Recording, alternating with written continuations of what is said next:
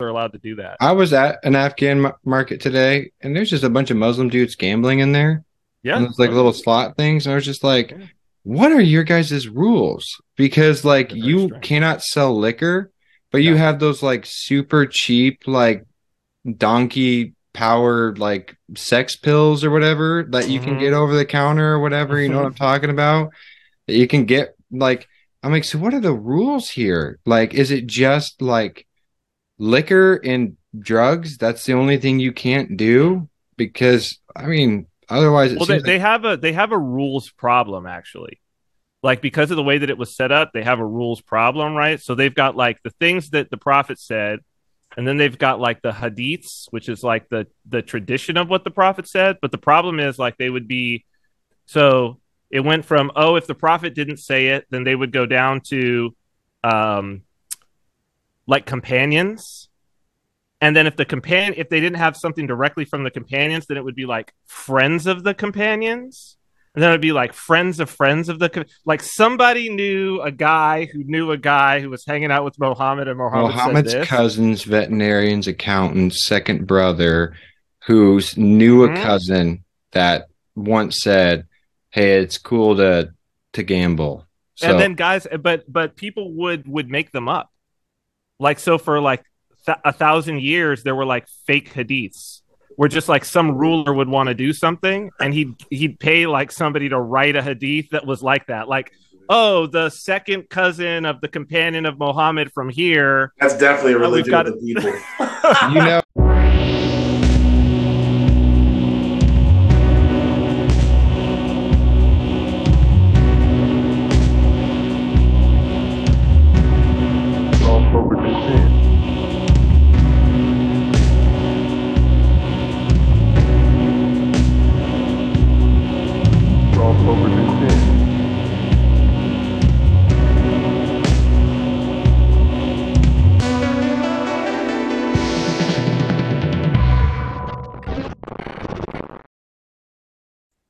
all right. Well, hello. Welcome to Royal Path. I'm your host, Andrew. And tonight I'm going to ask Father Turbo and Cyprian when you guys are driving, Cyprian, maybe not so much where you live now, but when you Mm. live stateside, when you guys are driving and you see that a lane is ending, perhaps due to construction or whatever, do you guys immediately go over into the lane that's open, or do you go up to the front and then kind of like do the zipper? Like, have you guys heard of the zipper thing where you Mm-hmm. go up all the way to the front? And if everybody does it, it's really, really smooth. You guys know what I'm talking about? This is happening right now in Saipan because they're fixing the roads. So I was thinking about this yesterday. It's very strange that you would bring this up. Mm, I am a immediately as soon as I know that it's happening, as soon as possible, I'm getting into the other lane. I'm not a okay. go forward guy Okay. at all. No. Okay. Okay. All right. All right. What What about about you, you, Father? Father? It depends. I'm a Mm, situational guy. it's I both don't and. I don't approach things like that dogmatically because you never know. You never know. So See, and I might say, I think both ways are good, and I agree with Father. Sometimes I'll do both. Sometimes I'll go up, but I think that is the problem. I think we as a people need to come together and pick a lane, and I pun intended, because the problem in the Midwest is, especially with the influx of people from the left coast, is that Mm. some people fly up to the front Mm-hmm. and then they're like waiting to get in. And I think other people immediately jump over. And I think that's the worst of both worlds. So I think we can't agree on anything else as a nation right now. I think we should agree on this of either just merging right away or doing the zipper thing. Because I used to think that the people who went to the front were just being kind of, jerks or whatever because they didn't want to wait in line. But then I found out recently, like, no, that's an actual system that lots of people do, that they just go to the front of the line and then people let them in, and it's called the zipper method or whatever. So um I do both, but I think that is the problem. I think the problem is that it's both. So yeah, good Well, topic. I think it's about also where is your head at, because I think your head is in a good place, Andrew, with the like because you want to do the zipper method because you feel like that will be better for everybody. If everybody did the zipper method, it's by far faster. Yeah. Like it actually is by far faster if everybody's doing it, right? So it's like, okay, you can have a good orientation toward the zipper method. But then there are some people who have a very bad orientation towards they just want to go up to the front so that they're first so that they don't have to wait. You know what I mean? Sure. And the people who what happens is that the people like myself who get in, I have to say that if I go ahead and get in right away and then I see people pass by me, my instinct that goes off in my head is I am not letting you in. I'm not letting you in. I am going to get right here. You are not getting in. Yeah. You know, that's on, I don't know what list because it's been a while since I looked, but on one of the like examination of conscience before confession, it's, am I a considerate driver? Like, do I let other people in? Do I let people merge and stuff like that? Like, and when I see people flying up to the front, you know how like when someone is being a real dipwad in traffic and they're flying all over the place and kind of being rude to everyone, they become like inhuman. Like I no longer see that person as a human being. I see them as like the Noid or something from those Domino's commercials. I'm just like, no, that's no longer like, that's what I'm picturing is happening is that person's like, I'm going all the way to the front and I don't care who I make mad. But it turns out that's not what's happening most of the time. From what I understand, the zipper method is a completely legitimate thing.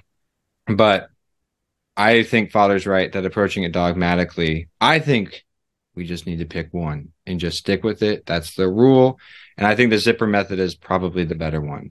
So got a lot of meat off of that. So got a lot of interesting conversations from okay, that. so speaking of driving down the road, because I think that can bring us into the topic that I wanted to discuss for this month, because yesterday I did a lot of this was on my mind because yesterday I did a lot of driving because my wife and kids wanted to go, well, a lot of driving for us, right? So I drove like, I don't know, 30 miles for the whole day. I was going to say maybe 40 miles. My wife and kids wanted to go to the water park, which is in the hotel that's all the way on the south end of the island. So I had to drive, and they're digging up all the roads here. So it was down to one lane, then 2 lanes, 1 lane, 2 lanes, which is terrible here because people are already bad drivers. But on the way back from picking them up, so I spent a lot of time in the car. On the way back from picking them up, so for people who know, I have a 7-year-old and a 4-year-old. So we're girls. So we're driving, and there's like a little. I saw them on the way down. They were just standing and like waving the rainbow flags, and now, of course, the transgender flag with the on the island. But there was only like 30 people, right? 30 people. But what was disturbing to me was that I would say probably 20% of the people that were standing there and waving flags were children. And I mean, young children, like way too young to know what any of that is. And they're just there like with their parents, uncles, whatever, right? So on our way back, they were no longer standing. Now they were starting a little like march, a little procession, basically, right? And so as we pass by, my 7-year-old says, I said to my wife, it's a real shame that what bothers me about this is they've got those kids. They shouldn't have those kids waving those flags. That's what I said to my wife. I was like, I would have been like ambivalent about it and been like, yo, whatever, but except for the fact that I saw those kids, right? And then my daughter, my 7-year-old says, oh, I know what those rainbow flags are. She says rainbow, which we don't, this is not something that we have brought up with them yet, right? And my wife and I don't even really, it's not really even a topic that comes up in the house. She said, but my daughter goes to Catholic school. So there's no Orthodox school here. So she goes to Catholic school. So I'm sure she got it. She's like, rainbow flags mean gay and gay is gross. This is what my 7-year-old says. And I said, okay. So for me, I was like, okay, good enough. There you go. From the mouths of babes. Okay, good. And then a little ways further, somebody had a sign and it said, pride on it for pride. Because obviously this is a Pride Month thing for the people who didn't figure that out yet. So pride. And same, she says, pride that's for gay. That's gay. And I said, well, Pride is gay. hold on. Or she was saying like pride stands for gay. And I said, well, hold on. I said, pride is a sin. I said, so do you know what pride is? Like pride is we're not supposed to have pride, or we have it, but we're supposed to work against that. I said, do you know what pride is? She didn't know what pride is. And so I said to her, and also my 4-year-old is now joining it, right? Because now she's interested in what is this thing that we're talking about, right? So I said, pride is when you're thinking only about yourself. It's only about you. You're not thinking about other people. You're thinking all about yourself. And what we want to be is we want to be humble. We want to have humility. Do you know what being humble is? She said no. And I said, so simply you could think about it more as like you're not thinking so much about yourself. Maybe you're thinking more about other people and the good of other people. And this is something, and you think less about yourself. Okay. So we talk about this for a little while. And then really providentially, when we get home, the kids decided, and appropriate for this show, the kids decided that they wanted to watch us. They said, we want to watch a Spider-Man movie. All right. So I go in and I pull down and it's like, okay, Spider-Man, we could watch Spider-Man 3 with Venom, Sandman. I had actually never realized I never saw Spider-Man 3, but we turn it on, and about 20 minutes in, my daughter goes, this is a good movie for tonight because it's all about pride. Huh. When Peter Parker gets Venom, and then he's walking down the street like this, like talking to all the girls and stuff. He gets the suit, he goes in, and then he's having a conversation with Aunt May, and my daughter says, she's what did she say? She said, even though she's old, she's really beautiful. I don't see any pride in her. I was like, oh. That's beautiful. I was like, wow, that's like, wow. Yeah. And it was, but it was interesting to me that ultimately, and this was sort of what I wanted to talk about as like, because we've hit on it before about, the stance of the church on gays and all of this sort of situation. But I think more interesting, especially for this month, is the notion that what's happening is it's really the pride, I think. And for my kids, they don't understand. I wasn't going to sit and talk to them about what break down gay to them. She knows gay is gross, and that's good enough for me, right? But we don't have to have a conversation about sexual matters, right? She's 7 years old. That's not what we're going to have a conversation about. But pride, we could talk about all day. It's almost like talking with a 7-year-old about sex is wildly inappropriate. I mean, it's almost like you really shouldn't just do that in general. Like maybe that might corrupt or warp them in a weird way. So, or have them carry flags, which that's really the part that bothers me, because I'm like, and it's been helpful for me from like an Orthodox. It's been helpful, and then I'll be quiet about this. But this is just the part that has been helpful for me, and that I think is missing from a lot of conversations that I have with people who are otherwise conservative, is that they're very concerned about the fact that it's gay sex that's happening, and a lot less concerned about the fact that it's extramarital. Mm-hmm. Well, it's fornication. Yeah.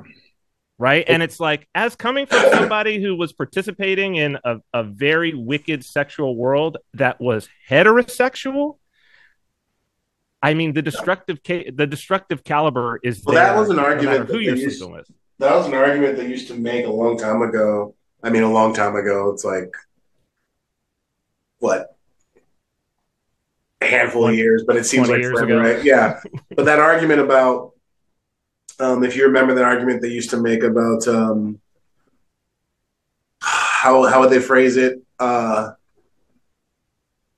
you to lecture us about, marriage, because all of your marriages are fraught with, adultery and divorce and everything anyways too, right? You've heard this argument, and it's valid actually. But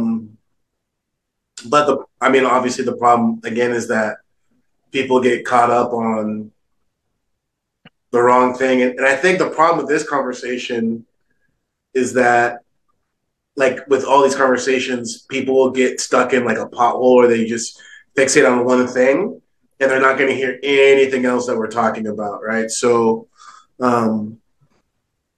I mean, just the absolute abomination of homosexuality. Okay, that's right. But there's something even further ahead of that. It's like we didn't tackle, which is essentially, if I could kind of summarize what you're saying, we didn't really tackle those earlier moments of immorality, those earlier moments of really why sexual immorality and these things are issues, right? So just the focusing on the spectacle of homosexuality and gay, the grossness of it, literally the grossness, grotesque, right, in the actual literal sense of the definition. That focus actually, I think, is maybe part of the strategy, spiritually speaking, demonically speaking, right? Because what it does is and for a lot of people, it wears them down to where you wake up one day and you're way over here to the left and you don't even realize what happened just because you're so scandalized at the absurdity of and the spectacle of you know yeah, outright open flaunting homosexuality, lesbians, but now with like trans, and the trans wasn't enough. It's like let's and that's the thing, like getting into the map. Was it map? Like minor attracted yeah, persons. like the Yeah, map that's thing. which is just that's a pedophile. That's getting pushed now, the whole map thing. So the spectacle of that is distracting everyone else. And so I think people who are conservative and traditional are really losing ground. I mean, we've lost ground in ways that we not even realize because just focusing on the spectacle of that, we're not focusing on, the sanctity of marriage, the sanctity of sex, right? I mean, and this absence of seeing what's blessed, I think it has this weird effect where a lot of Orthodoxy and a lot of Orthodox Christians, unfortunately, I just think get so hung up on in the wrong way. They think that Orthodoxy is just about maintaining some sort of moral sexual rights and purity. It's like there's a lot of people like that's their main focus is, man, this is tough because it's just people need to. I know people are going to just like lose their minds, but your sexuality. I'm just speaking about a Christian, Orthodox Christian who is trying to do their best to be in the good graces of the church. Your sexuality should not be the focus of your life. That's part of the problem. Amen. Like that's one of the big problems about pornography is that it becomes so all encompassing that people are so fixated, like, oh, I self-abuse and this and that. They're missing a whole nother slew of things, including sins of omission, right? They're missing a whole slew of things in regards of like their inability and their unwillingness to really see Christ. Because Christian, we don't have the market cornered on morality. I mean, other religions talk about that too, right? The thing is if you focus on Christ and you realize and work on your love of Christ or your lack of love on Christ, those things get worked on.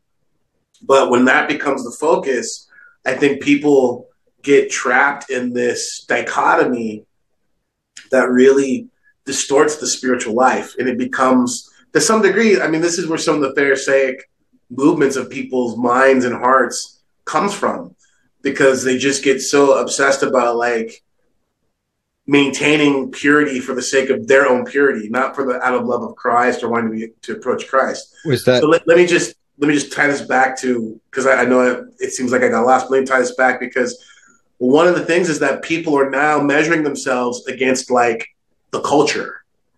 Like you can't. We should not measure. Right. Relative terms, the relativism. Yeah. Correct. This is what I'm ultimately trying to get at: is we cannot measure ourselves to what the culture is doing, and that's what's happened. It's like the madness of the culture is so far out this way. If you measure yourself by that, you're in a world of hurt. And this is where people's ability to enter into the spirituality of sexuality and their bodies and communion, it's not even on their minds, right? Because they just want to make sure that they're not falling into. So to break down what you just said, because I'm not sure I understood it correctly. What you're saying is like a proper like Orthodox Christian who's trying, to do the correct thing, trying to follow Christ as best as they can, to measure themselves against some of the depravity that's now mainstream is not good enough. Like that's not the true that's not the like measuring stick. Not the measure. Yeah, it's not the measure. It's like it's so far out there that it's kind of off the map, pun intended. But what I'm getting at is in a weird, twisted way, it's not good enough, but don't interpret that as in the need to get all like crazy puritanical. That's what I'm saying is it's caused people to approach their lives, their confessional lives, their spiritual lives, their inner life in a very puritanical sense. And that's problematic because when you start viewing the faith as just a matter of what you don't do, I don't do this, I don't smoke, right. I don't drink, I don't go with girls who do. Like when you start ending up very quickly in the same type of spirituality and disposition that a lot of Baptists are in, like specifically like Baptists, right? And so the reason why I'm saying this is because the desire, which is a good one, to want to be separate from the culture, that's a good one, right? But we want to be separate from the culture, not just because the culture is disgusting. We want to be separate from the culture because we want to be pulled apart, set aside for God. And so what happens is people begin to operate more about, let me step back. People begin to have a very wrong disposition about who God is and how God views them, right? And so it becomes almost fashionable to look at the kind of draconian, what it could be seemingly become like a draconian approach to things. And then it's like you begin to enter into this place out of pride. Like you are holding the line of your own purity, right? It stokes pride in people, right? Sure. This is the thing. And so, for instance, let me come at this a different way. We were talking about, it was one of the comments, definitely, it was one of the comments on the episode.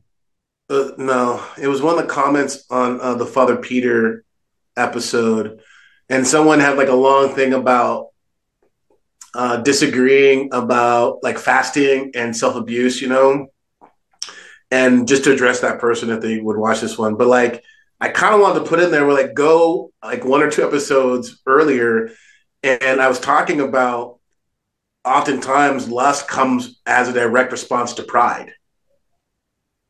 Right. So just to kind of make it clear, it isn't just all about whatever that person thought I was saying. It's about the point with this is that these issues around sexuality, they aren't really always just what people think they are. There's more to it than just the gross aspect of like, oh, I'm having quote unquote disordered sex. Right. The way that it mutilates and distorts the soul and the heart. This is the thing to look at, because there's people who've, you can have, let's say in theory, never fall into like most of the gross sexual sins that the world's fallen into, and your heart's black, filled with pride. Sure. Because of your judgment of those people. Do you see what I'm saying? Well, this is when you say it's pharisaical, you're I know you're making it generally, but like the publican and the Pharisee, right? So yes. It's like that the Thank Pharisee, God I'm not like those other people. Yes, because the publican is focused on God. Yes. And the Pharisee is focused on the publican. Yes. So yes. Okay. Yes. So purity for purity's sake, purity not being a tool, but rather the end itself. Well, it's reactionary. It's reactionary. It's like, are you facing the altar or are you facing the doors, looking at the world outside, saying, oh, it's so good that I'm in here, and Yeah. not out there, because look at what's happening out there. And it's like, well, if you're looking out there, you're not facing the altar. Right. I think another way to look at this is kind of thinking about how if someone's struggling with the thoughts, right? Like there's different ways to approach it. There's rebuttal, there's avoidance. But for most people, they can't go the route of rebuttal. It's too much for them because as soon as they begin to try to rebut the thought, especially if they don't have any guidance with it, they end up just still paying attention to it. You see what I'm saying? Which Yeah. is fine because if you let's say you're struggling with a logisme around lust, let's just say, right? And logos Okay. me is the struggle with thoughts. I just had to say it. What's that? For first time listeners, logos me who are unfamiliar with the concept of what logos me is, it's the struggle against thoughts. Yeah, assaultive thoughts. Yeah. Logisme, assaultive thoughts. So intrusive assaultive thoughts. So it's fine if you are like struggling and like, no, no, no, no. But there comes a point where if you don't transition out of that, they're fine with you sitting there and staring at them saying, no, no, no, no, no. Because now it's like Cyprian's saying, you're no longer focusing on Christ. You are so fixated on avoiding this one thing that you've completely begun to, in a very odd, twisted way, you kind of like end up turning your back on Christ. And this is where people fall into despair. They fall into despair because they're like, oh, I can never do this. I can never get out of this, blah, blah, blah. And it's like St. Porphyrios. He says, listen, don't struggle. Just open a small aperture of light and just allow the light of Christ to come and to lead you out. And I think that's important because on the one hand, we absolutely need to struggle against this. And I just want to say this isn't about the middle road, the Via Media, which is garbage. The real path is not the middle road, right? It's Christ, right? So we're coming at a place where it's like we need more hierarchs and clergy to be open about speaking out about this because there's plenty of clergy, I think, or there's plenty of people who feel like the clergy are just kind of indifferent or maybe complicit with it. And that needs to change. Like any thought that the church is kind of like winking at this or like it's okay, that needs to change. That being said, there comes a point where it can't just be about, culture war for the sake of culture war, but like Christ. Because two things. Number one, if we keep the focus on Christ and we say, this is what is important, that Christ is the one who has liberated us. Christ, if you want to know what it means to be a human being, joy, fulfillment, all those things, you have to look to Christ. Not only will that keep people in the church motivated, it'll keep them, within the walls of so they can seek repentance, but it also opens the door for people to seek repentance. That's something nobody wants to talk about. It feels like the doors of repentance should be open to all these people enraptured in this. But how can it be opened if we don't really know what we're calling people to repent from? Because it's one thing to get someone to cease a gross sexual sin. It's another thing to get them to pursue chastity or these other things for the love of God. Sure. And that's the thing that's going to heal people. Sure. Because just getting someone to stop, a quote unquote sexual sin, like the behavior of it, that's great, but it's not enough. Because that's not what regenerates someone, right? It cuts out the cancer and it can stop it from spreading. But in order to regenerate life, you need to go and have them start pursuing their virtues. Excuse me. And so I think that's the thing about the Pride Month is that, the motivation behind all this is and understandably, but it gets so overlooked because it's like this onslaught of spectacle. And it's this, I was just leaving a certain well-known area in our city here. And it's like, I was just there, I don't know, a couple of days ago. It's like overnight, there's rainbow trans crosswalks. And it's like the absurdity of it, I think hit me in a new way because I wasn't even thinking about like, gays, whatever. It was like people's like personhood and their humanity is just being subsumed by this. And I think that's really, I think that's what really hit me today, is because people can get caught up in something, and God can use that, them being caught up in something to really humble them and to break them down, and to get them to this place where they want change. But it's something completely different when that very thing that should humble you, you exalt. And I think that's getting back to the pride thing. That's where we're not even chipping away at that, is what I'm trying to get at. We're not Sure. even chipping away at pride. We're not chipping away at, what does it mean to be human? What does it mean to be, all these things? We're just so stuck on the spectacle of it, which, again, some people have heard us talk like this and they think it's like a co-signing. It's like, I'm not co-signing anything. It's like seeing people, like I saw this today. I jumped on, every blue moon, I'll jump on and I'll lurk just to see what people are doing, And I saw someone who I'd known for years, like they literally had a picture of them and their kid, had a picture of their kid with a drag queen. And it was like, we're so excited. Today was the first day, we had a blast with this drag, whatever thing. And it was just, yes, the shock of the sexuality and the abomination of that, that's all there. But I'm just thinking about, how do you get to this point where you're not even thinking of you're not even like thinking about what that means, that you are introducing a child And to.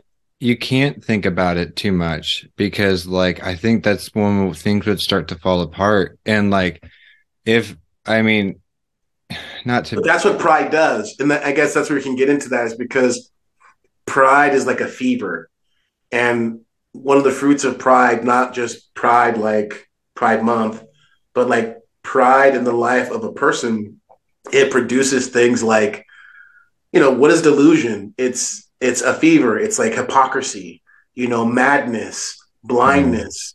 Like, that's what it produces. And when you see someone full blown into pride, it's scary. Yeah, It's and it's This scary. this is this is this making me when you said it's a fever.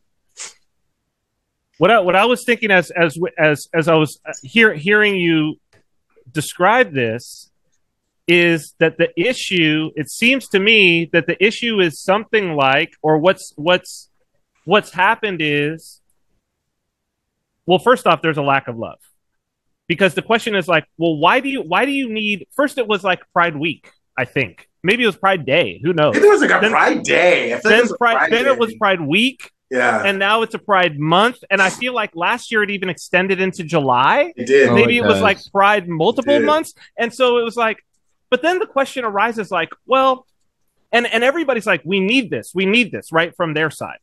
We need this, you have to celebrate this, we need you to do this, you must do this, you must do this. And the thing with the kids walking with the flags, and it's like, wait, what is it that this is solving? Like, why is it needed? And like the answer must be because there's a recognition that we are unhappy, we are unfulfilled, thus we need to have this month of where we celebrate ourselves and convince ourselves that no, we're not unhappy, we actually No, are happy. I maybe. Okay, Mm, one thing I want to say really quick, and I won't talk very long. go ahead. But Pride, speaking of Spider-Man, get back real quick. Pride was the thing that led uh Peter to let the robber go by, and who ended up killing Ben, who ended up killing Uncle Ben. So I mean, like Yes, that's Pride, right. and then He's a talking about prideful person. Peter Parker is a prideful guy. Yeah, naturally, but he obviously struggles against it very, he very hard. struggles. Yeah. And Mm-hmm. then talk about God using, in Marvel Mm-hmm. Comics, God using Peter's guilt as a way to keep moving forward, to keep, Mm-hmm. whatever. So we can talk about that some other time.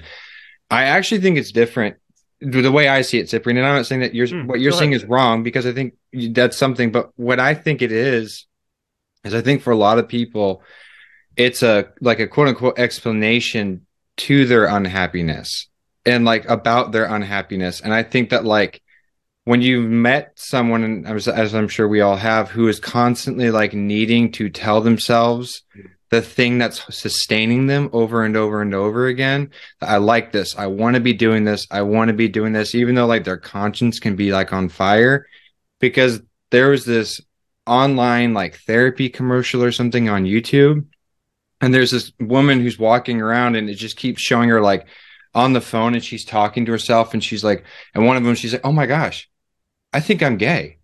And like, oh, that's been the problem the entire time. All this uncomfort, all these like negative feelings about myself, all this like inner despair, it's all because I'm gay and I won't recognize it. So, I mean, I know because I'm working in the field, but that's one of the first things that you're kind of supposed to ask a person is like, well, do you think that you might be gay and that's why you're unhappy? Like, do you think that like the inner turmoil and like, not to mention, I mean, even in the big book, like it talks about people who find out in their quote unquote in their recovery that they're gay. Well, All along, like there's But a no, whole I think that's wrong, and I think that is exactly like Father said, that it's about a fever, because the fever isn't the sickness. The fever is the body's response right. to the sickness, Right. right? So it's like when somebody says, "Oh, I think I'm gay," that's the fever. Right. That's not what's making them unhappy. no, of Because course, the one thing that you see is when those people are like, "Oh, I'm gay," or they decide they're going to chop off body parts because now Yeah. it's I'm trans, Right. they're less happy well, because it wasn't the thing in the first place. Right. of Well, course, the thing is like, sorry, Father, go ahead. well, I was just gonna say, I mean, there's all these presuppositions, which is my whole diatribe a couple minutes ago. That's one of the points I was trying to I failed at getting across is that there's these presuppositions that we aren't even looking at anymore. Like we're operating on their terms. Yeah, We're operating on a presupposition like, oh, well, maybe you are gay, or maybe there. You see what I'm saying? There's these presuppositions of certain things that are lies. being gay is a thing. That's it. That's what I'm trying to say. But that's how far we are like to the left in regards to conversation, meaning conservative traditional people, is that we are slowly being ground down to where we don't even realize that in some ways we're conceding ground. Look, very few people talking with their sister, their cousin, their buddy, whatever, and like, hey, this and this and that, I'm coming out, I'm gonna have, I'm gonna start taking hormones, or I'm gonna give my kid hormones. How many people even go like, well, even come to the point where it's like, well, what do you mean? Like, that's not even a thing, being gay. I know. And no one thinks that anymore. We're so far to the left on this that it's a standing unsaid presupposition that, well, maybe, okay, yeah, maybe you are that, but still don't do that. Do you see that? Maybe you are that, but don't go so far to like do this, do that. Do you see what I'm saying? That's what I mean by that concession. That's what I mean by it's brought us to this place where the real thing we can't even address anymore. We're so busy playing whack-a-mole with all of the all the spectacle that each one is different, right? So it's like, even though the core foundational discomfort is the same, you got to deal with the person who says they're trans different than the person who says they're non-binary different than the person who says they're gay different than, That's a question that you can ask. I mean, it's like, well, are we talking about gay or are we talking about same-sex attraction? Because those are two separate things. Or even like gender dysmorphia, bi dysmorphia. That's not even a thing anymore. Yeah. Yeah. Right? So like that's what how about just confusion? Because like, how about just being confused and you don't know what's wrong? Like, is that a thing? Because like, that's an actual thing. Like, we wouldn't think, they have what's called like, I think they call them like transient symptoms or something like that, where you'll like have something wrong with you and you don't know what's wrong with you, but you'll be like, from time to time I feel tired like this or whatever, and you'll go in and they'll give you a battery of tests, and they may still not even figure it out, and they may think that it's one thing to start with and then something else. And it's like, could you imagine if all of us just walked around and it's like, oh, I've been feeling listless and tired, and then we watch a few YouTube videos and then we say, oh, you know what? I've got anemia. and then I could just walk to a pharmacy, and the pharmacist will just give me drugs for anemia. And anybody who contradicts your anemia, like, then that person's some kind of bigot. And that's the thing about pride, right? Is that you automatically know it can't be corrected. You're an expert, and no one can say anything else to you.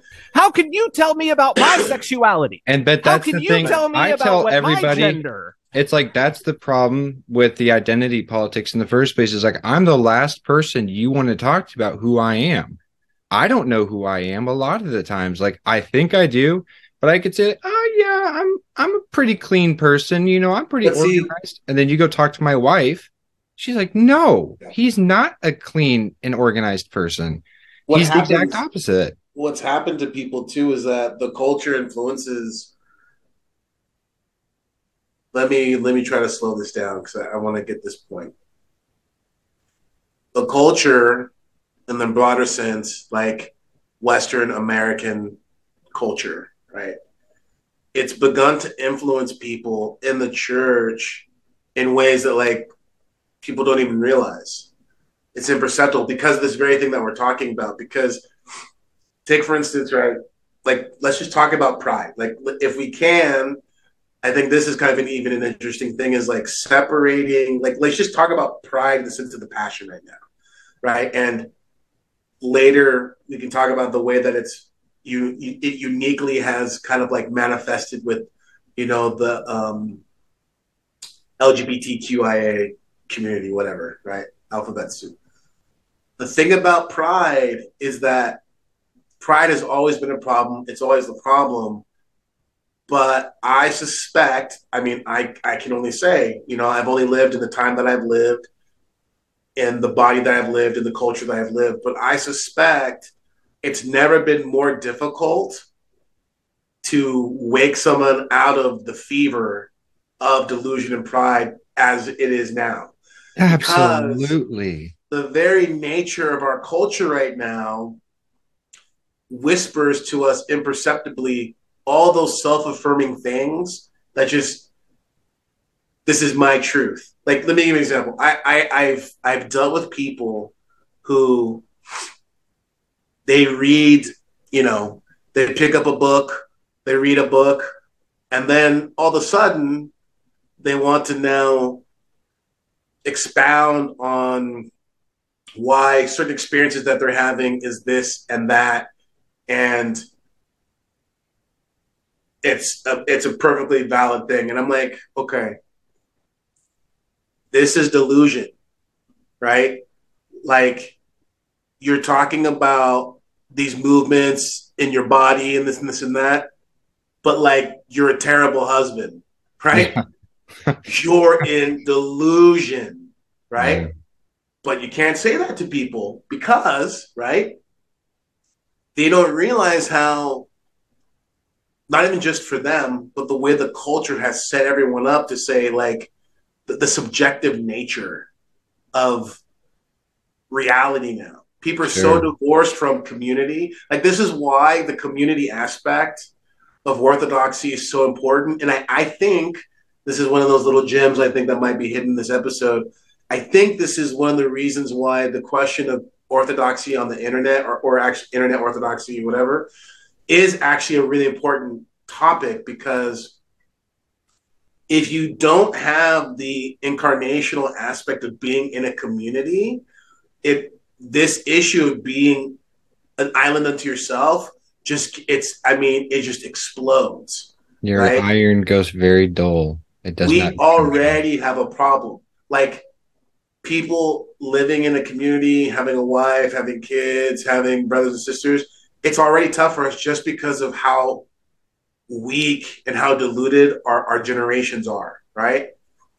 But then you add on to that people's inability to receive correction, people's inability to live what I would call like an authentic life, meaning that they live in a life of community with people that allows for them to be, you know, to be frank, exposed. What I mean by exposed, I don't mean your sins per se, but I mean, hey, I'm in trouble. I need help. Can you come help me? Like back in the day, if you needed help and you needed help like with your farm or like some kind of tangible work, your neighbor coming and helping you was a very real way for them to know you.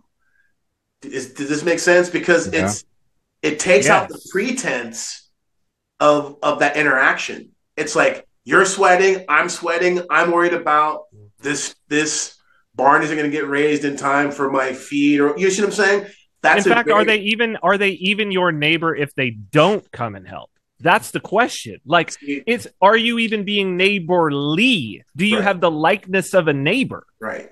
And this is so important because I have found just being in both sides of the fence that it is very hard to really take in what the church is teaching us about things like humility, love, nobility, philotimo. It's very hard it's almost impossible to take those in if you are living in a kind of bubble of ideas and ideology and this obsession with moral purity. Because here's the thing, this is the big problem with like self-abuse things is that it's fundamentally so egocentric, right? So it's like everything we need to do, everything that we need to do to get out of this is found in those real simple basic things of being in community. And I mean helping neighbors, like, man, helping people move, like that's a real tangible way of getting to know your neighbor. Picking Like somebody up from the airport, dropping them off. picking someone Yep. up from the airport, you know what I mean? Like bringing them a meal if their wife is sick. I know that sounds real cheesy and whatever, but I'm telling you, we talked about this a couple of weeks ago about like the mundane things. Like that's how you enter into the spiritual life. If you're in a parish, that's the way you do it, is you by those mundane things of taking care of your brothers and sisters. Like that's the way it happens. And pride keeps you from that. Pride keeps you from asking. Like that's another thing that we don't want to talk about. Pride keeps you from saying like, hey, you know what, I need help. Then this is what I'm trying to get at. It isn't so much about you. It isn't so much about the person not volunteering. It's about the person not asking. Yeah. Right? That's Peter. That's Peter, right? Lord, you'll never wash my feet. That's pride. That's so much pride. That's pride, right? And so understanding that and understanding, because what? God is community, right? Trinity, the Holy Trinity. That's what and who God is, right? And it's not a monad. Woo. You see what I'm saying? So any movement to get out of that, it is demonic fundamentally. And that's why, like with Pride Month and all these things, it's like we all know what it is. What I'm trying to say is, I'm not saying we need to let go of the grossness of like what's happening. I'm saying we should go even deeper because, okay, here's the scenario. You're at Thanksgiving dinner, right? And your gay trans cousin Libby is coming, right? And you know that Libby, because your aunt told her, hey, or your aunt told you, her mom said, hey, Libby's she knows you're a Christian, blah, blah, blah. Like, you know that there's a little showdown coming, right? Well, you're not like, you could lose the battle because you're going to sit and get in a debate about the kind of like gross nature of homosexual acts and pedophilia, which, of course, right?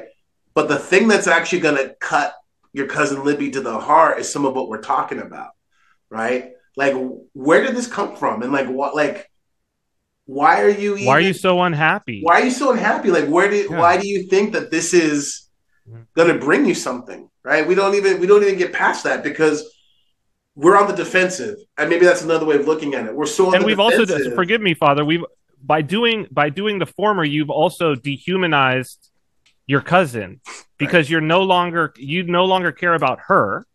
Right. You only are viewing her now as an exemplar of she's an enemy. Concept. She's an enemy. Yes, right. She's a contagion. She's an enemy. And she's the one who's going to bring the leprosy to you and your family and like your kids. And I get that. I'm not saying, hey, please hear me on that, because I get that. What I'm trying to get at is maybe this is another way to spin it for people. We need to work on not being on the defensive. And I think that just trying to like, okay, look, build your ark, right? Build your ark, preserve your family, preserve the kids, right? That's what we've done here. Okay, great. But then once you built the ark, go on attack. Look at it that way, right? But the attack isn't, hey, this is gross and what you're doing is like whatever. Like that's fine. Like go even deeper because that's where they're not getting hit anymore. They're not getting hit on the matter of the heart. Everything is about the external of it, right? Which is terrible and it's tragic and it's disgusting. That's great.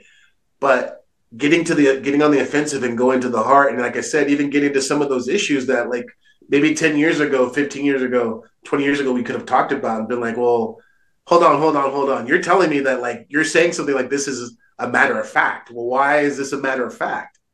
This presupposition that you're like, I don't see that. You know what I mean? I mean, that I think that's like kind of like the inversion of the community, right? Because like you could make the argument, well, the Alphabet Soup people have formed their own community, but that's a community based on your own like you happen to like the same things.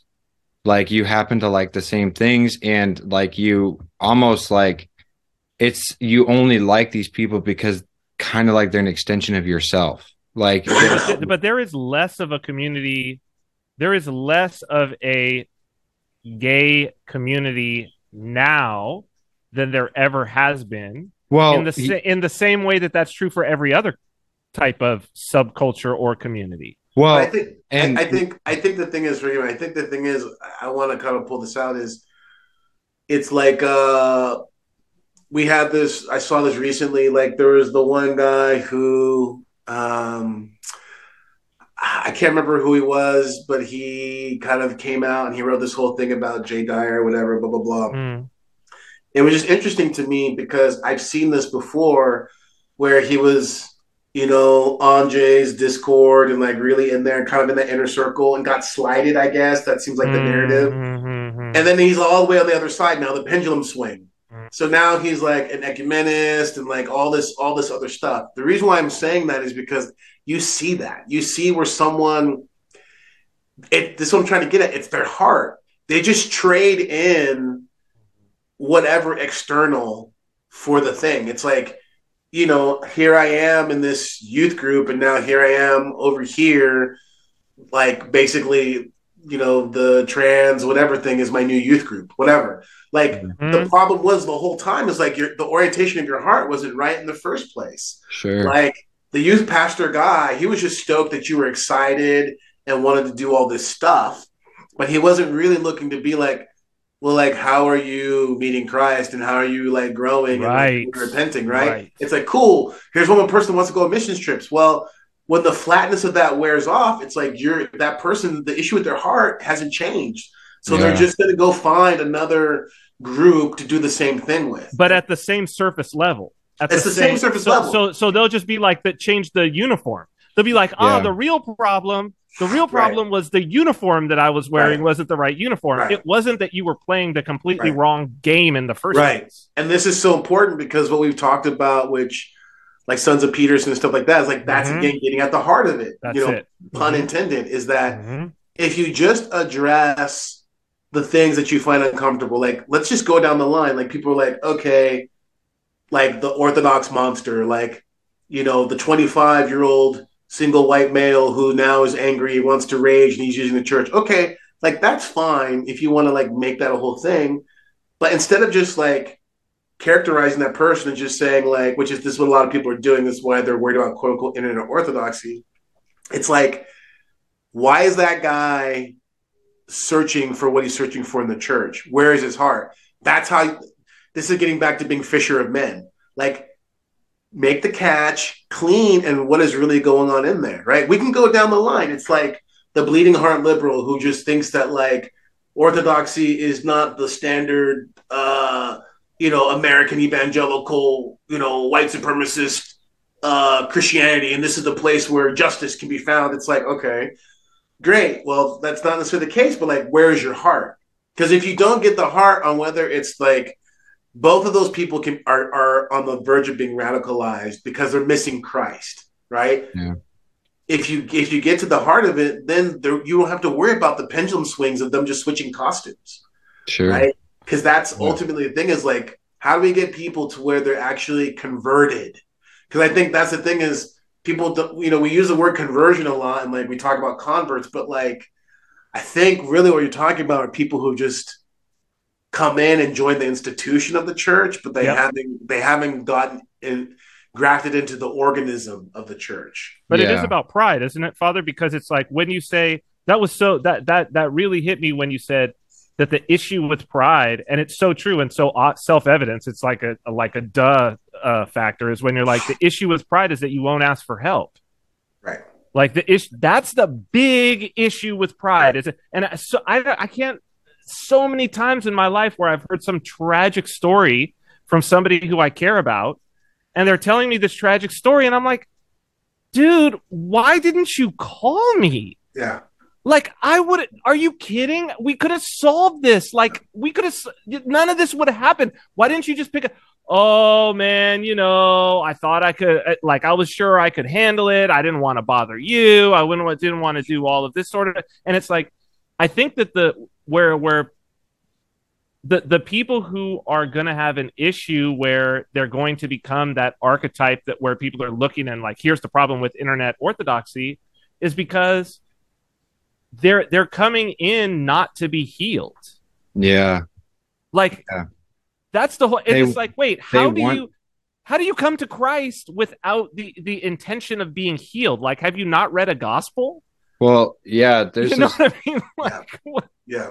do you guys know well, do you know Frank Peretti, the writer? Oh, Frankie Peretti with like the what is it? The darkness, piercing the darkness. Yeah, And, yeah.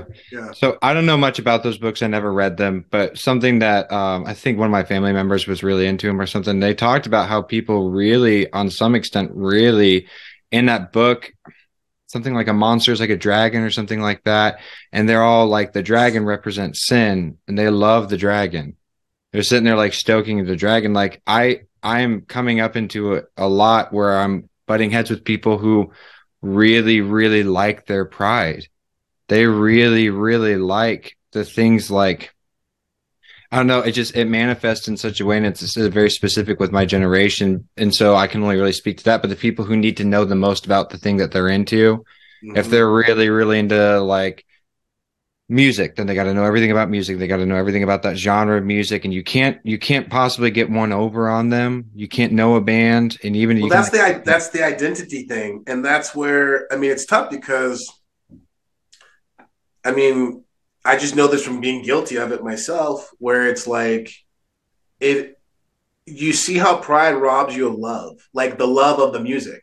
Because it's not even about the music. It's not even about fun my anymore. identity and being able for someone to be like, I know better and I'm secure and this and that. And like the insecurity that that is such a huge problem because the insecurity is the way that pride is developed. I mean, I've talked about this before, but if you think about it like this, like people don't wake up and say, I want to be proud. You know what I mean? Sure. They have something that it's like a callus, There's this thing that's irritating something, and then the callus develops as a response to that irritation. So the pride is the callus is analogous to the pride, and so it develops, and then what happens is that it has a certain measure of use because all passions need to be inverted, right? So there's a certain level where it is functional in regards of, confidence and, awareness, right? But that line is so thin and very quickly the callus no longer serves its purpose. And then it becomes this huge thing to where now the callus is a bigger problem than the initial irritation, right? And so this is where people get stuck in pride. And it's tough because their whole lives then become sometimes about constantly defending and justifying themselves on every level. And the callus gets bigger every time they do that. The callus gets bigger. It gets stronger. So it's never, because that's why you don't ever see, like when someone's full blown, it's very rarely do you see someone who's so caught up with identity and things like that, it isn't just about like this one area. You Mm-hmm. can talk to them about No, anything. it'll be everything. It's everything. They're super opinionated about everything, and they're the best. And they're the best at everything. They're the best at it. And But doesn't matter what you bring. that's something I was trying to get to earlier, is that whole like that needing to be like, okay, I'm gay, right? Well, like if the path to salvation, there's these constant like roots off that lead into these dead ends. That is a surefire dead end that's like overpopulated and camped out and completely filled up with people right now, because then your whole life, which is one of the problems with having this as your sexual identity, is like if you can name 5 things that you know about yourself that you consider as part of your identity. So for Andrew, I'm an Orthodox Christian, I'm a male, I'm American, blah, blah, blah. But if your sexual identity is in the top 5, immediately you recognize the huge amount of like disorder you have in your life, and you can feel it. And the whole rest of your life is spent defending that stance. So like because you can never be gay enough. Well, this is sure, but you like, can never be gay enough. You always have to be, which is why you go from a day to a week to a month. So this is the problem I have with some of the people I love dearly who are quote unquote gay, who have incorporated this into as part of their identity, is everything is suddenly gay. Suddenly their wallpaper on their phone is a rainbow. Every bit of clothing that they buy is a rainbow. Everything that they stand for, they have to work something about being gay. Well, as a lesbian, I say this. Right. It's like, I never say, well, I should more than I do, but I never say as an Orthodox Christian, I say this. But like, hold on. I'm so sorry, Father. Just let me get to the end of this thought. If I didn't just lose it, which I might have. I think I might have just lost it. Sorry, Andrew. But it's okay. Man, it was good too. It's okay. That's all right. That's all right. No, Andrew, we were talking about never being gay enough. Everything they buy is they've got it as their identity. Everything they buy for their clothes on their phone. That's what I was going to say. This is the last thing I'll say. And it is fueled because the problem is when it challenged, that fury that you see when it's challenged, when it comes out. I'll have a quick anecdote. I went to a good buddy of mine's birthday. He had a Catholic friend who was there, and we were talking. One of his Catholic friends, or one of his friends. So my friend's friend's friend, right? Is this a hadith? Is this a no? Did he know Muhammad? He told me gambling is totally cool. He told me that don't worry about gambling. It's totally cool.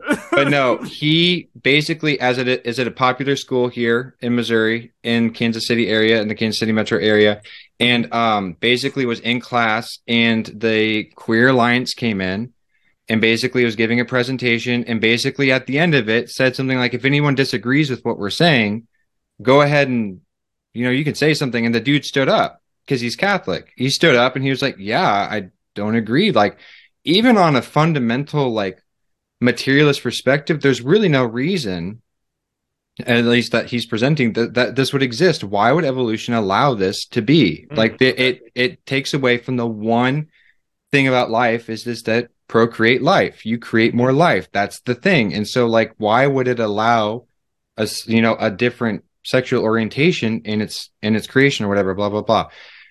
And he said that, like, they're talking about not graduating him. Yep. Like, they're talking about, like, he's not going to get graduated. And he said that, like, the demonic fury when he was looking around the room and presenting his case, they would have killed him if they could have. Oh, well, yeah. He was like, because it was like, a setup. That's the last thing. Hold on, Cyprian. I'm so sorry. I'm being assertive, but I'm sorry. This is the last thing. Is he said,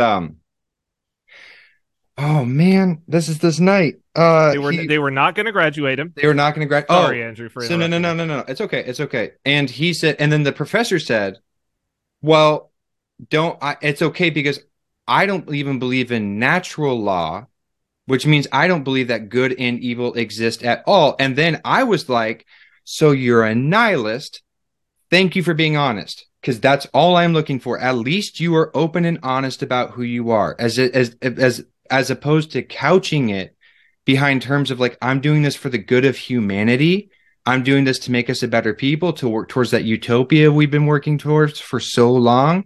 I'm trying to get us there. You're not couching it in terms of that. You're just being honest. I don't believe in anything. I'm like, okay, that's another side. That's another side of what I was trying to get at too. Of like, that's one point exactly what I'm trying to say is like getting people like to that point, calling that out. Like that is the kind of bullseye, getting to the heart of it that I'm talking about. Instead of being caught up in like all like the outrage and everything, get to that point because that type of exposure is what needs to happen. Like, here's why. Because somewhere in there, right, someone's exposed to this exchange, which is actually exposing something. They maybe could have a seed planted of like, hold on here. Like I'm outraged. Yeah, this guy's a bigot. This guy's a bigot. The teacher said, hold on, what? You don't even believe in good and evil? Oh, and then like they're having a hot dog, 3 days later, and they're like, so that teacher could probably just like murder someone and not even like you see what I'm saying? That type of like process because we just celebrated Pentecost, right?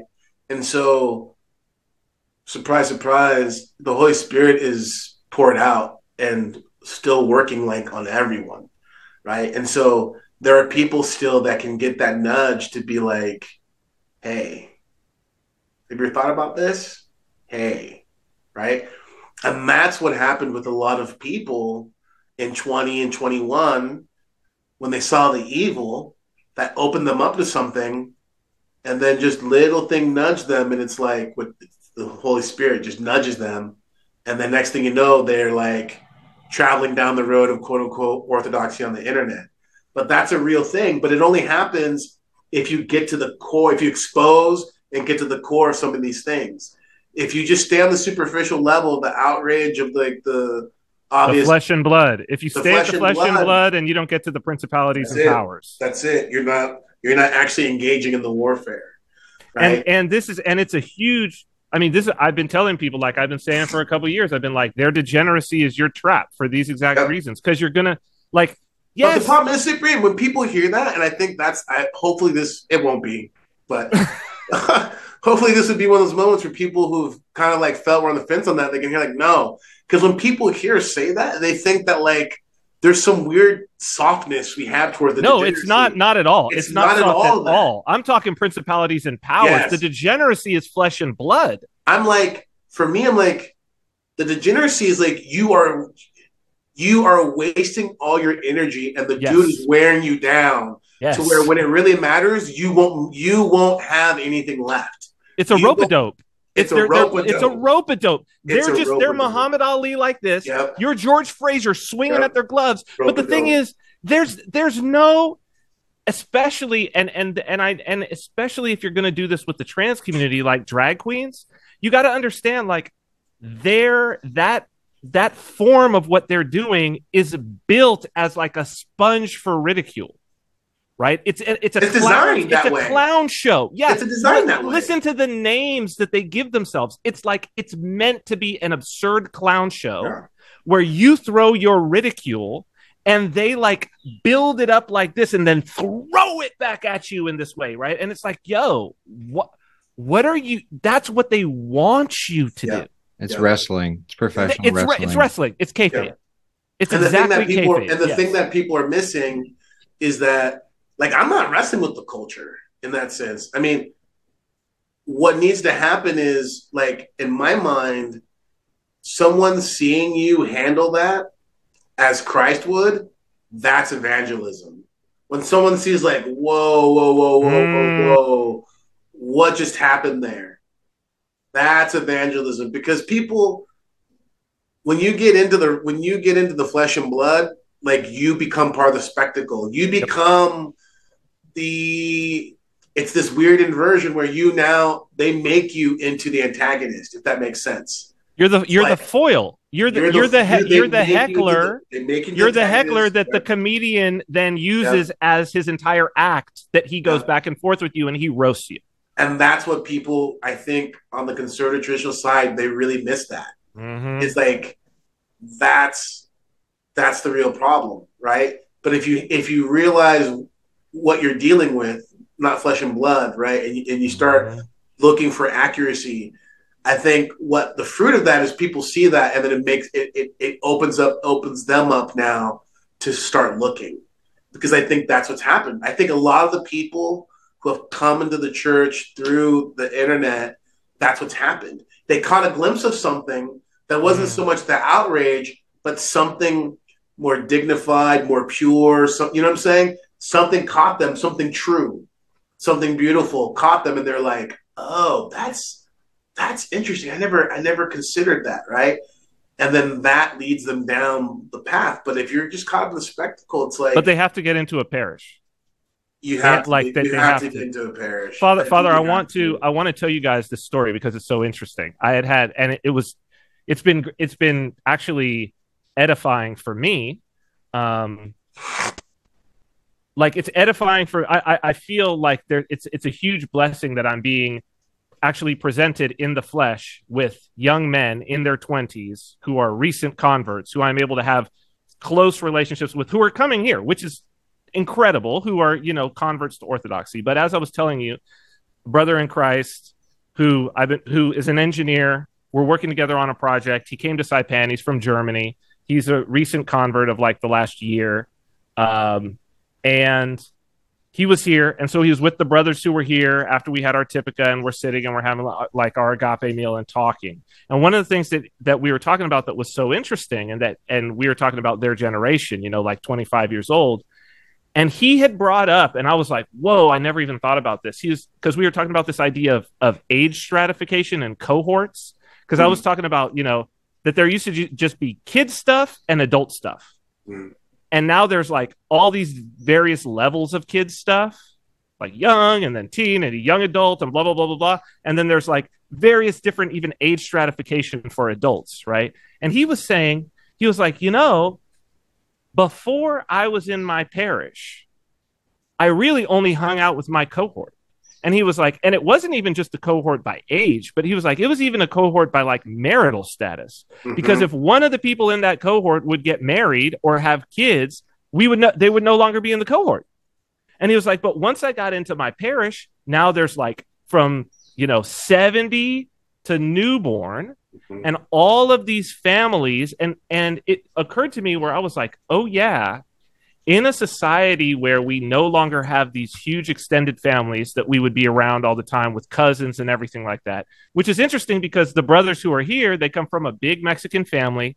One of the things when they talk about their childhood was like every Sunday there would be like, I don't know, dozens of their family members. They were raised with their cousins, were their best friends, and which is typical like Mexican family. And they would go back to the village, where all their family was from, and same sort of situation. And it's like, okay, then you see all of these examples.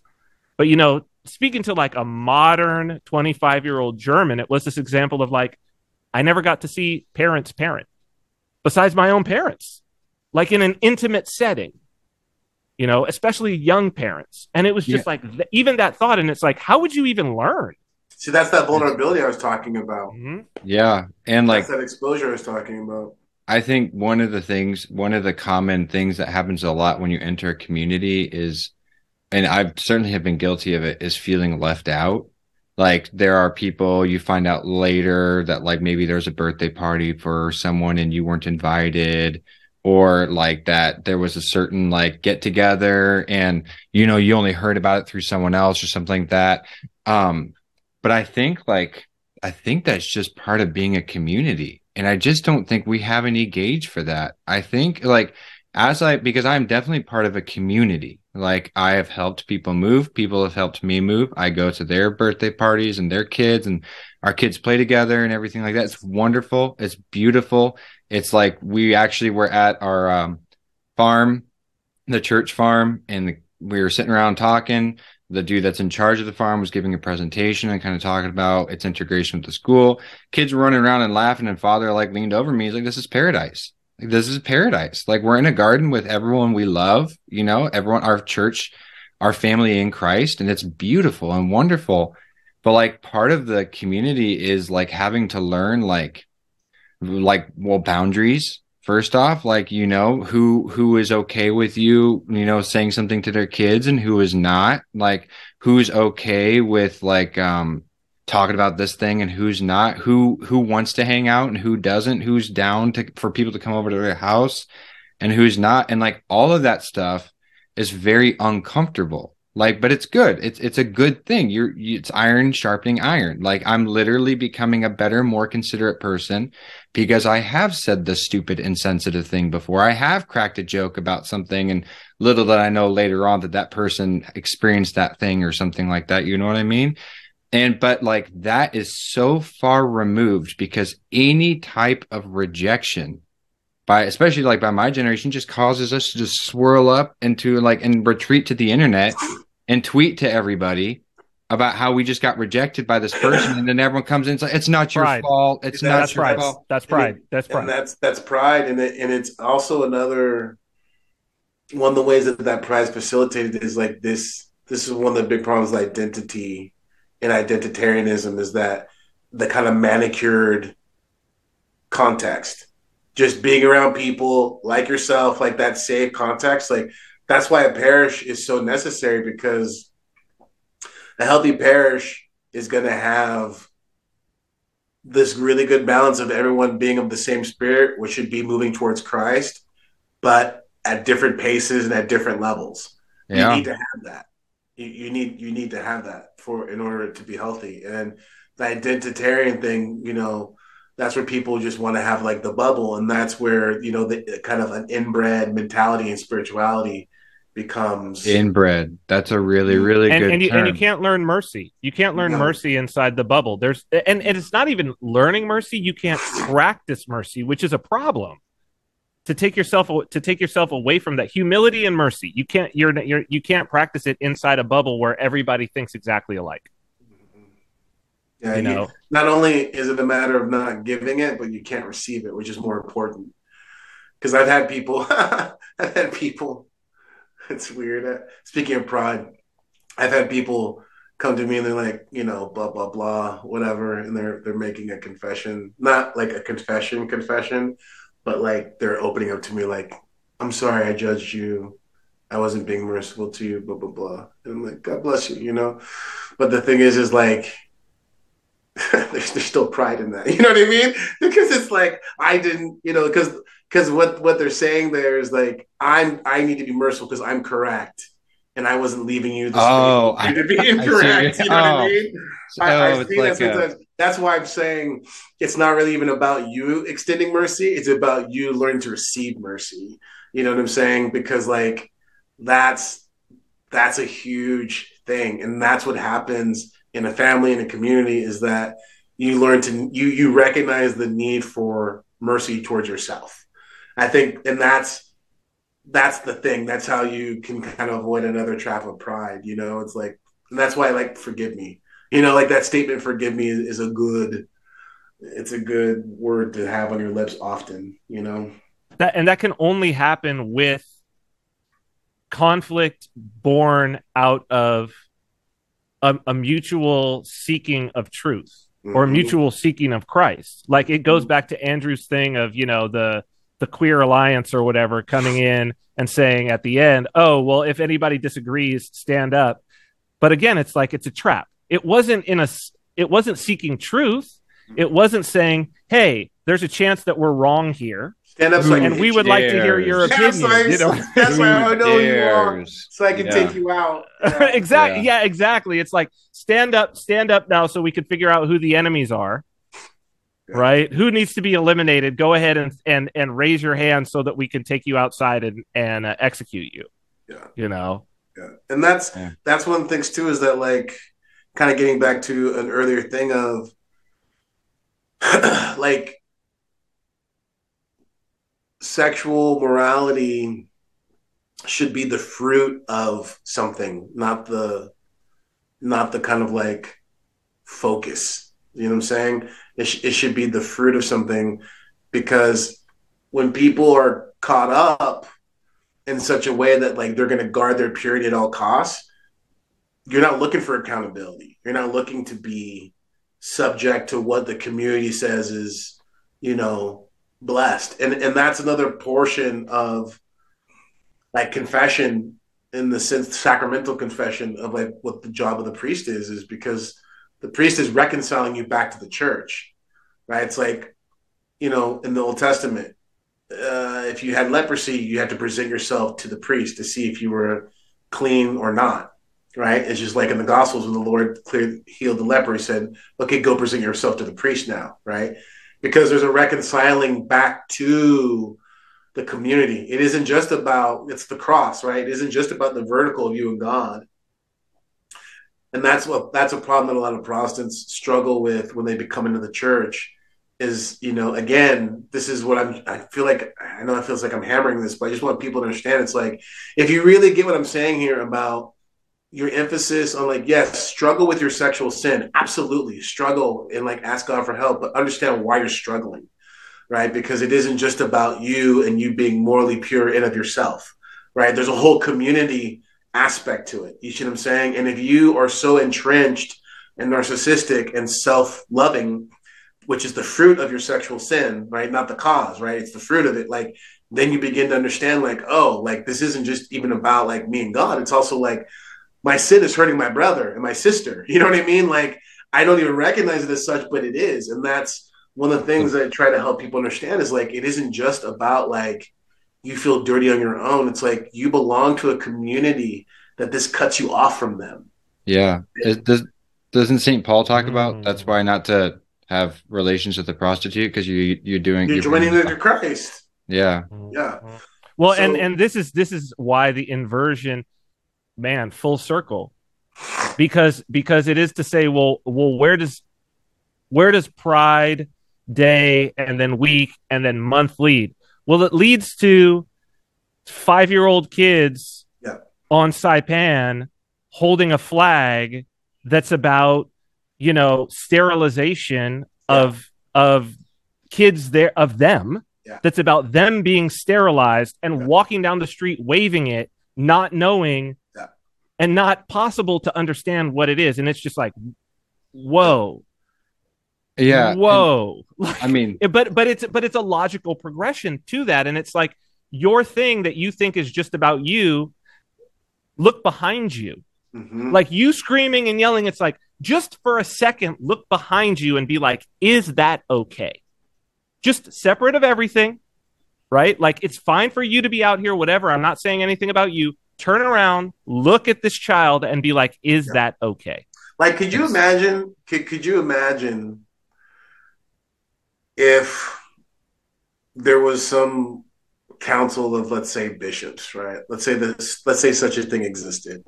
And let's say that this council of bishops, if they loved Christ, if they got together and they really prayed and fasted and they came out and they came out with an actual encyclical talking about Pride Month and these things. And instead of, kind of trying to appease both sides and saying we respect this and that, they got into the really thing of like, as Orthodox Christians and as the bishops of the church entrusted with the authority given to us by Jesus Christ, we recognize the tragedy of the multitude of souls that are lost to their own, their own egocentric, pleasure-seeking lives. And we recognize that this is not what, you see what I'm saying? Something more along the lines of that and really like an actual call to repentance. Can you imagine what that would do? I mean, not just even for like the culture, let's say, but even how it would encourage the flock, the faithful, to be like, whoa, you know what I mean? It would really cause people to go even deeper. You know what I mean? It would cause people to, instead of, well, to go deeper into their own soul, Father, which that's the thing, to where it would be like, oh, wait, I'm not gay, I'm not part of doing the pride thing, but I'm living egocentrically in these I'm guilty of this too. Like, or how about I this? need healing as well. How about this? I didn't really realize it, but I've been just meditating on how much I want to kill my cousin Libby because she disgusts me. Yeah. I'm actually gonna pray for her. Yep. Like, you know what I mean? I'm actually gonna, try to love her, like not co-sign, not be like, hey, it's okay, not that at all. But actually, when I'm actually going to have the courage to say something, because before I didn't say anything because I didn't want to look like the jerk, right? That's still Yep. pride and like whatever, Yep. right? I'm actually going to like pull her aside. I'm actually going to engage her. I'm going to engage her actually trying to win her. Like, Yep. not the person on the street, your cousin. Because I think that's the other part of the quote unquote culture where it's problematic is that Saul's armor doesn't fit, right? So if you remember, if you remember David, he's incensed by the blasphemy of Goliath. He's like, this is insane. Is there no one in Israel who's going to stand up for the righteousness of the Lord? So he goes, he's like, I'm going to fight this guy. And everyone's like, no, don't do it, David, whatever. And then eventually, Saul goes and goes, well, here's my armor. And David tries on the armor of Saul. He's like, this doesn't fit. Yeah. Right? So he leaves the armor behind. He finds the 5 smooth stones. You know what I mean? And he goes to wage war against Goliath. And that's the thing is like we are trying to put on the armor of Saul. We're trying to put on this armor of trying to meet the culture as the culture is. We don't want to seem all the things of Christ where the power lies. We don't want to embrace that. We don't want to embrace the cross. We don't want to embrace, this call of bringing people to repentance. It's like we would rather look super gnarly, mean, tough, and brutal because we're scared. You see what I'm saying? But the thing is Christ calls us to something so crazy and radical that we want to wear the armor of Saul because of fear, but it doesn't fit. And so that's why the quote unquote needle isn't moving, because we're trying to engage these issues on the level of these principalities and powers on the level of the flesh and blood, whereas we're supposed to engage the principalities and the powers. Like people don't address the principalities and the powers; they address the flesh and blood. Mm-hmm. You see what I'm saying? That's what I mean by the Saul's armor doesn't fit. You're trying to fight in a way that isn't meant for you. It isn't meant for the church to fight the way that quote unquote Christians are trying to fight. That's not our way. And it's not our way because that's why nothing's working. Right? That's why you're not seeing a real shift, right? Like, forgive me, I think it's great that I think it's great on one hand. It can be, well, I'm being kind of like whatever I say this, but okay, great. Bud Light's tanking. They're giving it away. Target. Like, I get that argument of like hit them in the pocketbook. I get that, right? But I just want to be really clear about something. It doesn't matter because they're still doubling down. Like, that's the thing. People aren't waking up to that. It's like, look how much stock. Look how much their stock has took a hit. Look at the billions they've lost. It's like they're still doubling down. Like, you're trying. And Father, forgive me. Should Orthodox Christians be judging our success based on Target stock and what they're doing inside a Target store? Like, what does that have to do with? I think that comes from like. That's my exact point. I think that comes from a place of desperation, though. Like any kind of quote unquote victory. Anything, because it's such a cavalcade. Maybe I'm using. Well, that's the trap. That's the despair. Sure. That's been the whole thing. Is that's what I've seen more than anything is, and why I again say their degeneracy is your trap is because every person that I see who starts focusing on the degeneracy, I see them falling into despair. But that's because they can't have it because it keeps growing. Like they're trying to do everything and it keeps growing and they fall into despair and then they just lash out. And that's kind of why I wanted to talk. And it's not a big thing, but that's kind of what I wanted to talk about, anger, because we watched a certain I did not, because I'm not responding well to this stuff right now. But we watched a certain documentary by a certain person from the Daily Wire calling into question, what is a woman? So because it was free, my wife had not seen it before, and it was amazing to me because she doesn't have a smartphone. She doesn't have a lot of access to media. and she's got 3 small children. So when does this woman have time to do anything? You know, she just kind of lives her life as a housewife and as a mother.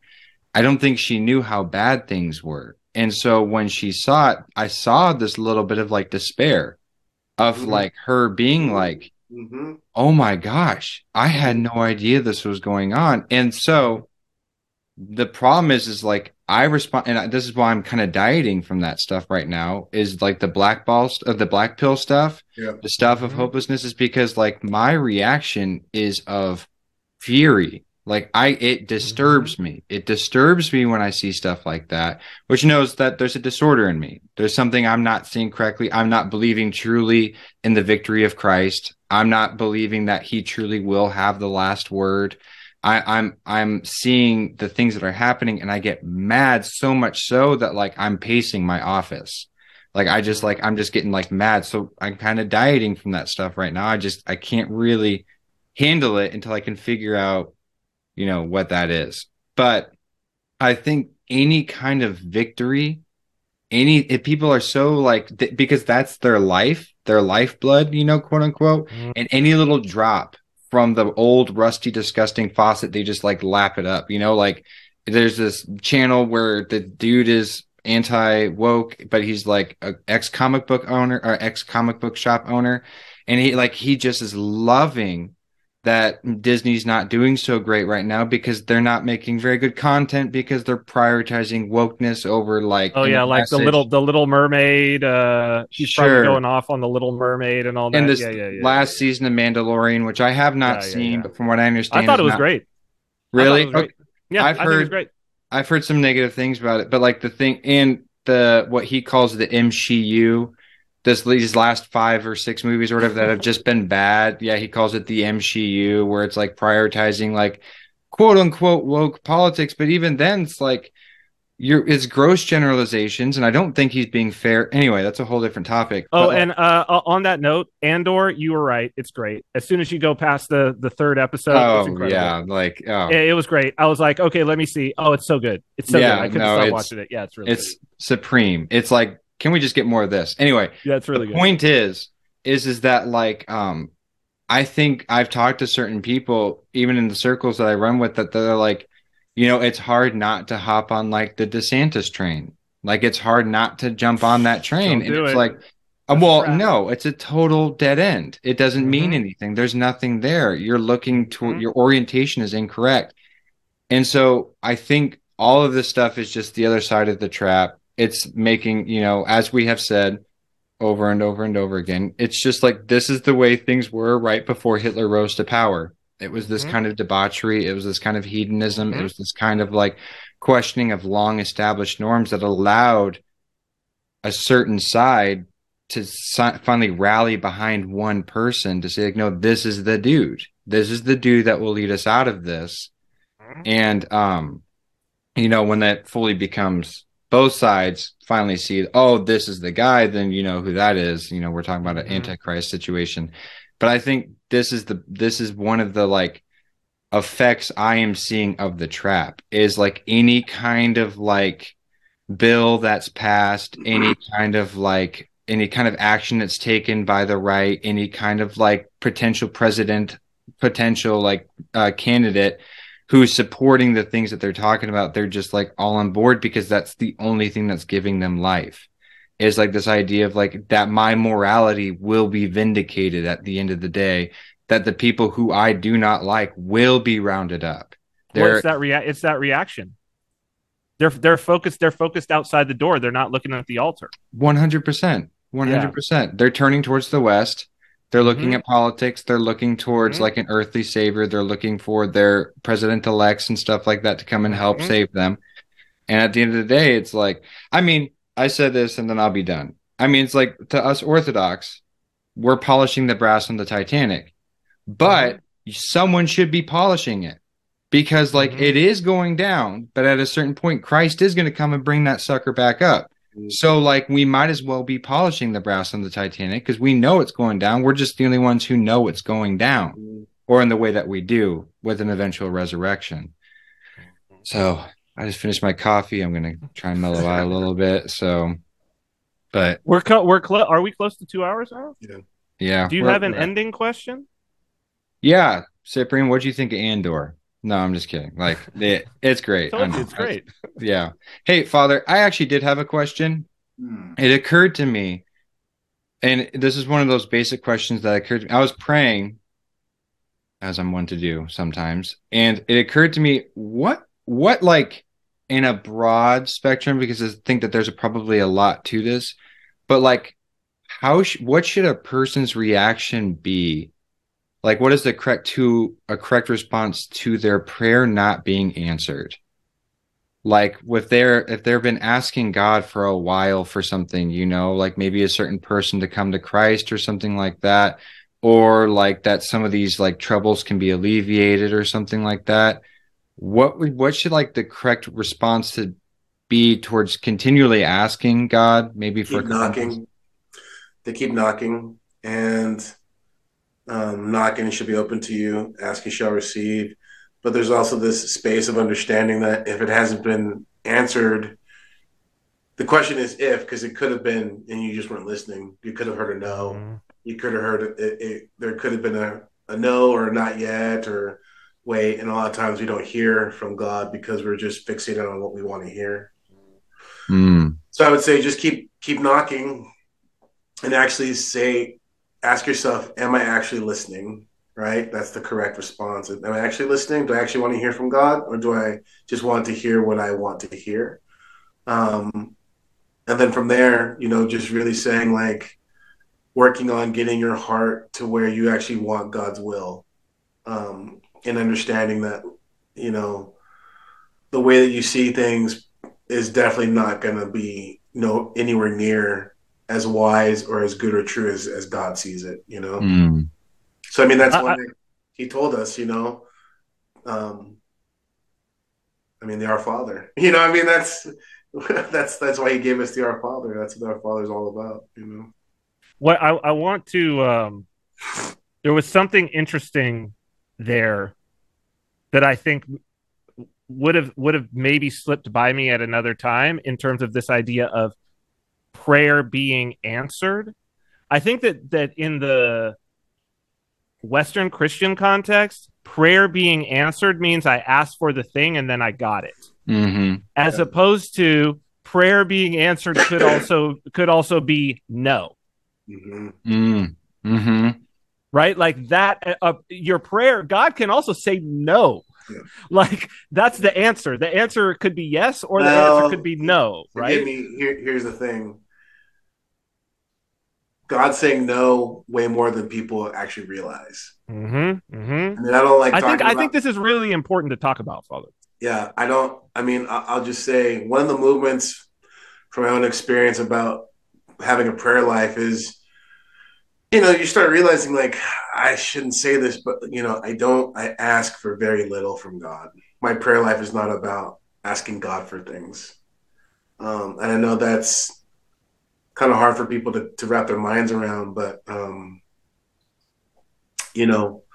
this transition from seeing, again, God as a genie, or even like, Protestantism in many ways is it conditions people to have a pagan approach to prayer and this kind of reciprocation, transactional relation, prosperity gospel. Yeah, I mean, it's really problematic, and it is. It's one of the reasons why people scratch their heads for a long time, because they're in the liturgy, like, this is prayer. You know what I mean? Like, how is the liturgy the highest form of prayer for the church? Like, they don't understand it, And the liturgy is petitions, right? I mean, we're petitioning God. Don't mistake what I'm saying. But like it isn't this kind of like either or thing. There is this state of being in regards of just wanting to be in God, with God, that I think takes over someone's prayer life. And so this is why it gets you to start even asking differently. It's like you start asking for God's will on things. You start asking for, and you're able to tell more when something isn't God's will. Because that's the key thing. It's like, no, this isn't what you want, Lord. Like, It's If it's really quick and easy, Yeah. there's a good Interceding, chance. because intercession's a huge thing, right? Intercession's a huge thing. And that's why, we pray for a president, especially the president you don't like. You know what I mean? Like intercession, hospitality and intercession are like the two core things about being a Christian. We learned that from Abraham. Mm-hmm. Like what made Abraham a friend of God? Well, he offered hospitality to God, and he also offered intercession on behalf of Lot. It's like this intercession, this willingness for hospitality, it's super key. And when Christians don't have either one of them, it's out of balance. But a Christian who has this ethos of hospitality and intercession, they're on a good path. They'll have a good, healthy prayer life that they will find rich.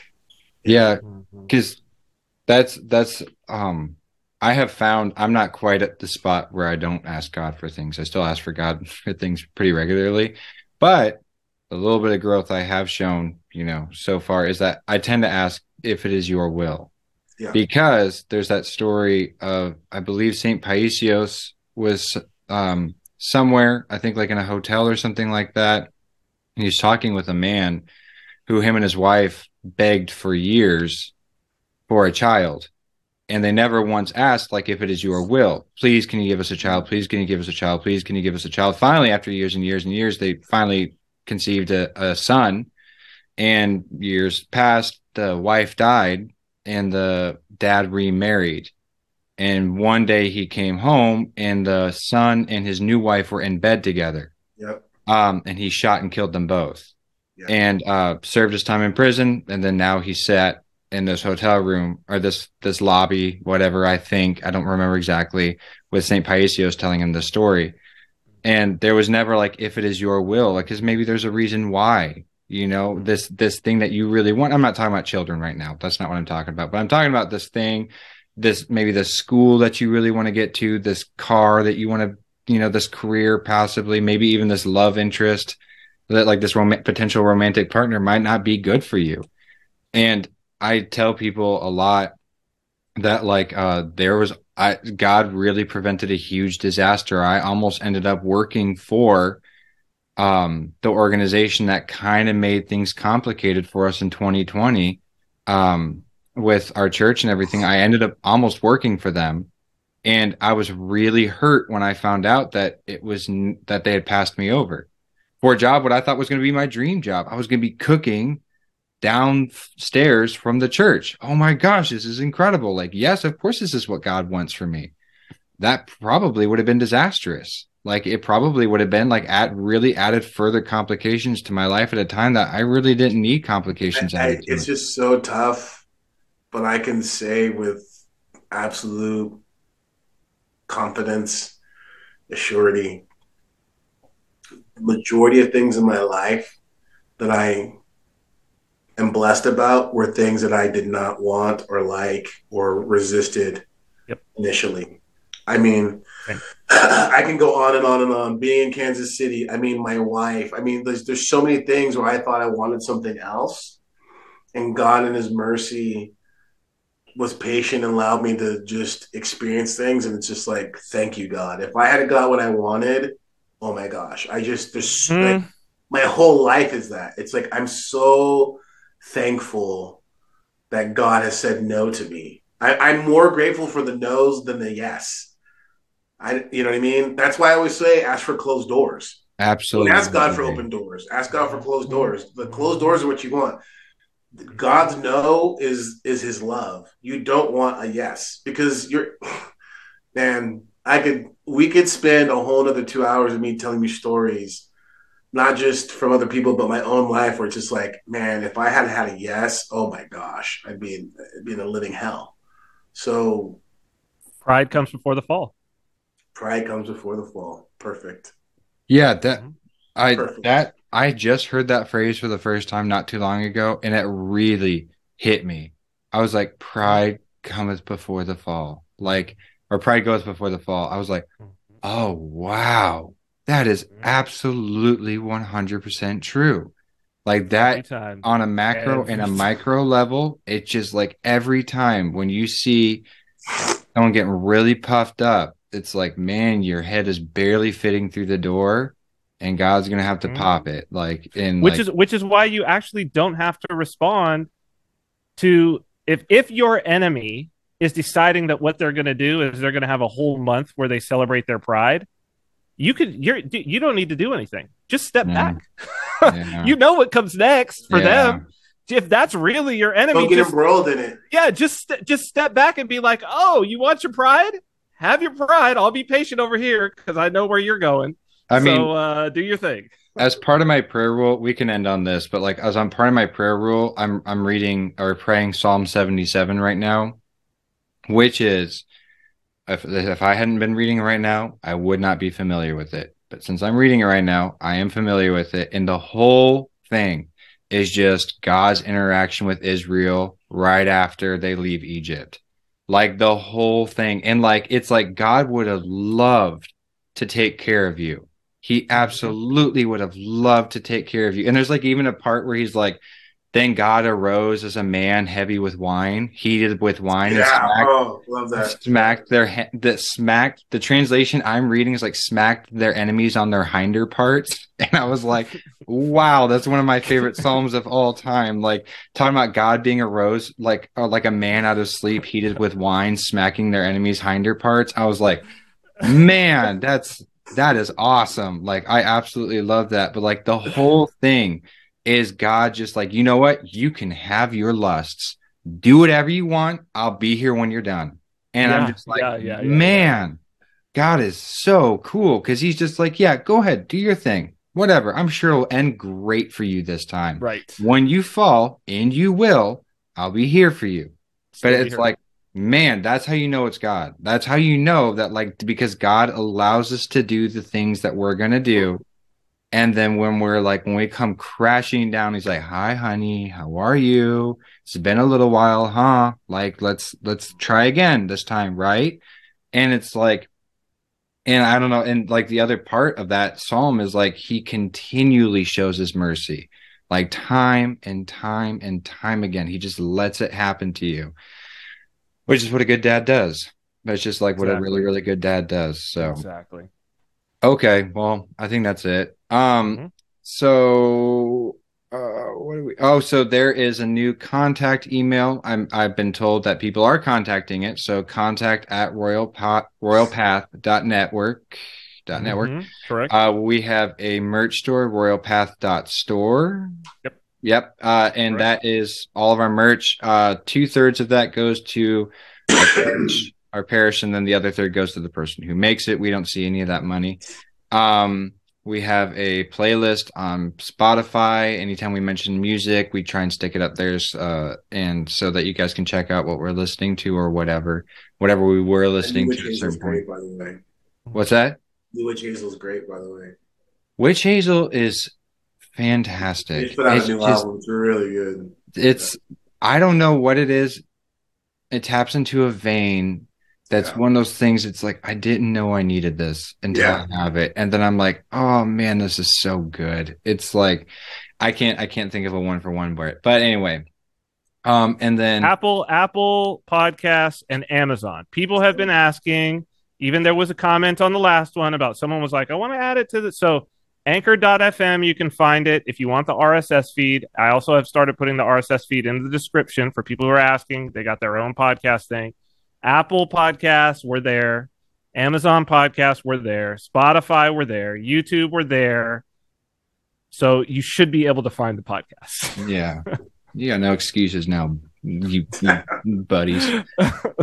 Anyway, I think that's it. Thank you and thank you for having a good night. Bye-bye. Bye-bye.